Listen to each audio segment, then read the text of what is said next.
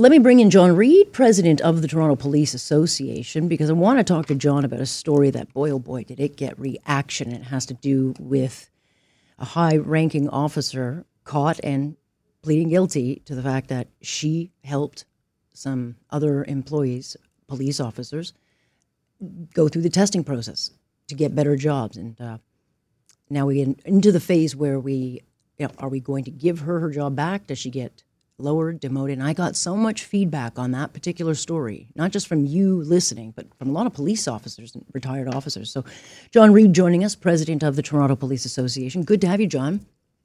Yeah, good morning, Alex. Thanks for having me today. This case, I saw it and my head did a double take. This is one of those cases that got real reaction because it's unbelievable. I mean, high-ranking officer, first, in her, class, high-ranking, representing Toronto Police as high-ranking black officer, and then she is caught and admits to trying to help younger mentorees that she was, helping get tests done and get better results to testing.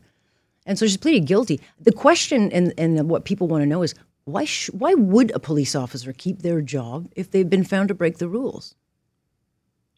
Well, I think the reality here is, she's pled guilty now. We're going to move on now to the penalty phase, which will be sometime in the future. I'm not sure when it's going to be.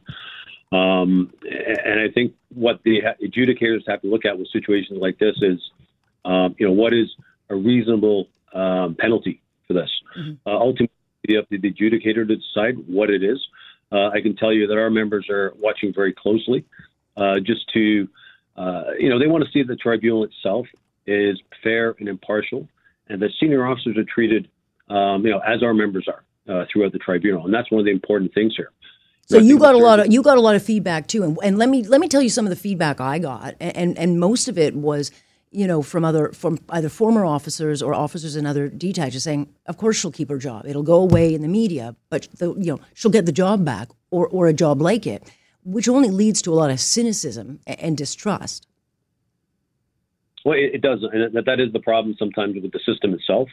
But I think ultimately, we have to look at each situation separately. This to me is what's very serious, quite honestly. Somebody of that rank in that kind of a situation. Toronto Police Service traditionally has said that the higher the penalty, the higher the rank. And that's one of the things you look at. If an officer has far more responsibility as they get higher in the ranks. Does the union represent the higher ranked officers, the management officers, or just the rank and file? No, we're just rank and file. So we are from constable sergeants and staff sergeants and our civilian personnel. The senior officers actually have their own association. And so would Stacey Clark, because she was a superintendent, correct? That's correct, yeah. So she's not part of our association at all. She's part of the services Senior Officers Association. Okay. And so is it fair to say that your position would be, no, you don't get your job back? Or is that what you're hearing? Because for I think the public at large, they say, well, if you can't do your job, and I think, police officers are in a different category. If you don't have the integrity, which is part of the job of having the integrity, and if you've been caught breaking the rules, how could you possibly ever have the public trust? Not to mention, it just gets all the police officers kind of smeared with the same, well, they're all like that. Well, it does. It ends up kind of casting a dark shadow over policing itself. And just for clarification, she has not lost her job at this point. She's still employed by the police service. And getting paid, I would assume.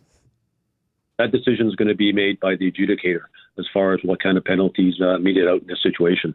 How long is that going to take? Do you know? No, I'm not sure when the next date's going to be. It could be weeks, months. Hopefully a resolution comes soon. Because I think these things are much better off dealt with sooner than later. Well, yeah. I mean, if someone is being paid by the public and they have been found violating and breaching rules and they've admitted it, yeah, no, you shouldn't be getting paid. But again, so would you then say she can't be a police officer or lower ranked? Where's your position on this? And what part in this next phase do you have? So I don't feel it's really appropriate for me to comment on what her penalty should be. That's going to be for the adjudicator. Okay. But it has to be proportionate to her rank and proportionate to the offense. And my hope is the adjudicator will come to a reasonable sentence That's going to be fair, for our members to look at and have some kind of faith in the system. Because the reality is, if it's not fair, it's not a balanced sentence, then our members continue to look at it as an unfair process, unfair tribunal, and we end up, our members, they're treated differently, and they're not treated the same as senior officers. And this has always been a complaint for years now, is that the feeling of the rank and file is that our members aren't treated the same as senior officers. Yeah. All right. Well, we'll stay tuned on that one. The other one I wanted to ask you about, because again, it plays to the example that we talk about with bail, catch and release, and the scourge of this, and this happening again with another. I guess when your officers were pulling over a stolen vehicle, they stopped to get the driver. He drives at the officers, while they're trying to arrest him, and then ultimately you've got injuries to the cops, damage to the cars, and this person's been out on bail. Like they shouldn't even be on bail. Yeah, this is extremely frustrating for our folks. I'm ready when we're out there each and every day trying to keep the city safe, and we have this. The officers, he was in court that day. He didn't miss a beat. It's just like, I'm gonna go do it again. Like our officers were still processing the scene when this guy was released. That's again. Crazy. And I think we all the general public, they must sit back, I would imagine, shaking their head, going, "How can this really happen?" But they're fed up. Like you, They're fed up. It's just we don't see anything changing, and there's no sense of urgency from the federal government. You guys wrote the letter. Chiefs of police wrote the letter asking for change. Have you heard anything from the new justice minister? Nothing recently, no. Yeah. As we know, that piece of legislation now, it's gone to the Senate.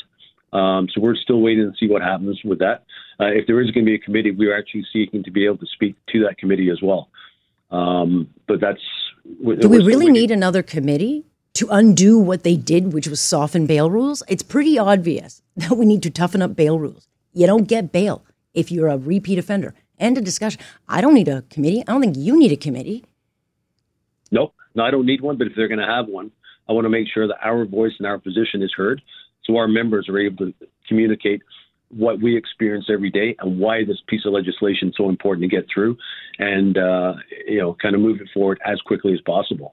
Well, that would be nice. Boy, oh boy, I would put money on it that it won't happen before any next election. I hope I'm wrong, though, John. I really do, because we desperately need it. Desperately. All right, I'm out of time. John, I appreciate your time on this. Thank you. Great. Thanks, Alex. Have a good day. You as well. That's John Reid, president of the Toronto Police Association. So interesting information, certainly about that high-ranking officer. We'll keep an eye on it. But yeah, she does not get the protection of the Toronto Police Union. And it is in their interest to know what penalty she gets if she gets to keep her job.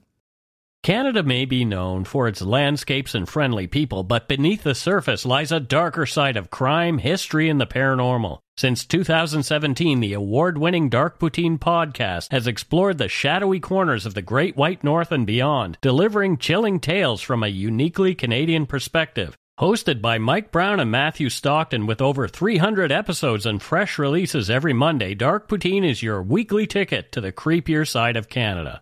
Listen to Dark Poutine on Apple, Spotify, Amazon Music, or wherever you get your podcasts.